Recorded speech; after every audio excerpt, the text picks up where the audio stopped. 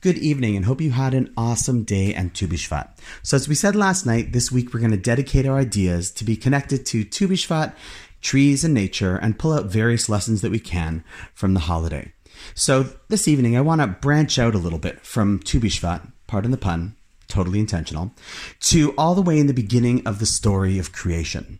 See, if you were to ask the average person, what's the first act of disobedience that takes place from the beginning of creation, they'd probably say that it relates back to a story about a tree. Now, while that's true, most probably what they would continue to describe is not 100% accurate. While it is interesting to note that the whole story of Eve and Adam eating from the tree of knowledge in the Garden of Eden is a focal point of that story, and questions like, why was that the big choice? What was so wrong of it? And why specifically was it about a tree? That all happens on day 6. But if you flip back a few pages to day 3, when the world of creation of vegetation and trees is taking place, there's a small little nuanced change that happens in the way the Torah describes the intention of what was supposed to be created and yet the reality of what is created. See, at first, as you'll see in the source that I attached, it said that God intended to create fruit trees that bear fruit. Eitz pri, osa pri. But in the following sentence, when it describes the actual creation, it says Eitz osa pri, a tree that makes fruit. Seems like a very inconsequential difference. But as we've said before, when studying Torah, any change in language isn't simply poetic license or mistake, but rather is there to uncover a much deeper truth as part of our transmission of what the values are that we understand in the world that we live. See, Rashi, the famous commentary, quotes a medrash that says that actually originally in creation, the intention was that when trees were created that were going to produce fruit, the tree itself was actually going to taste like that fruit.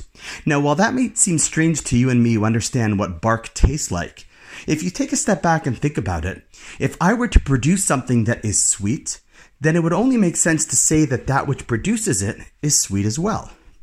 However, while that was quote-unquote the original intention, what actually happened was that it was just an eitz osa pri, that there were trees that tasted like tree and bark, which created fruit ultimately. What's the difference? Fruit tree that tastes like fruit that produces fruit, or a tree that tastes like tree that produces fruit? So our sages teach us that this is actually the difference between what we produce in our lives and how we achieve it. See, in a perfect world, what would happen is the effort that we expend to grow would be as sweet as the achievement that we succeed in. That the process itself of what we're working towards, if it really has that ultimate goal, we should enjoy that, and it should be as sweet as the actual achievement and the fruit of our efforts. But the reality is that that's not always the way that it works in this world. We might have goals that we have to achieve, and if we achieve them, they will be the sweet peiros, the sweet fruit of our efforts. But the reality is that in life, often the process to achieve them is very hard. That's not something that should dissuade us from achieving our goal.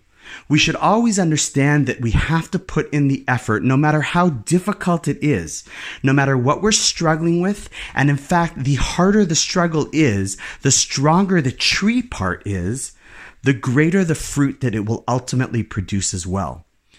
The message of growth is not simply that it takes time, but that the process, albeit in an ideal world, would taste as wonderful as the actual achievement. We live in a world where the effort that we put in is often hard, tasteless, but if we stick with it and continue to achieve our growth that's necessary, eventually when we get there, the fruit of our labors will be sweeter than we ever could have imagined. Thanks for listening to Tu B'Shvat Part 2. Looking forward to seeing you tomorrow.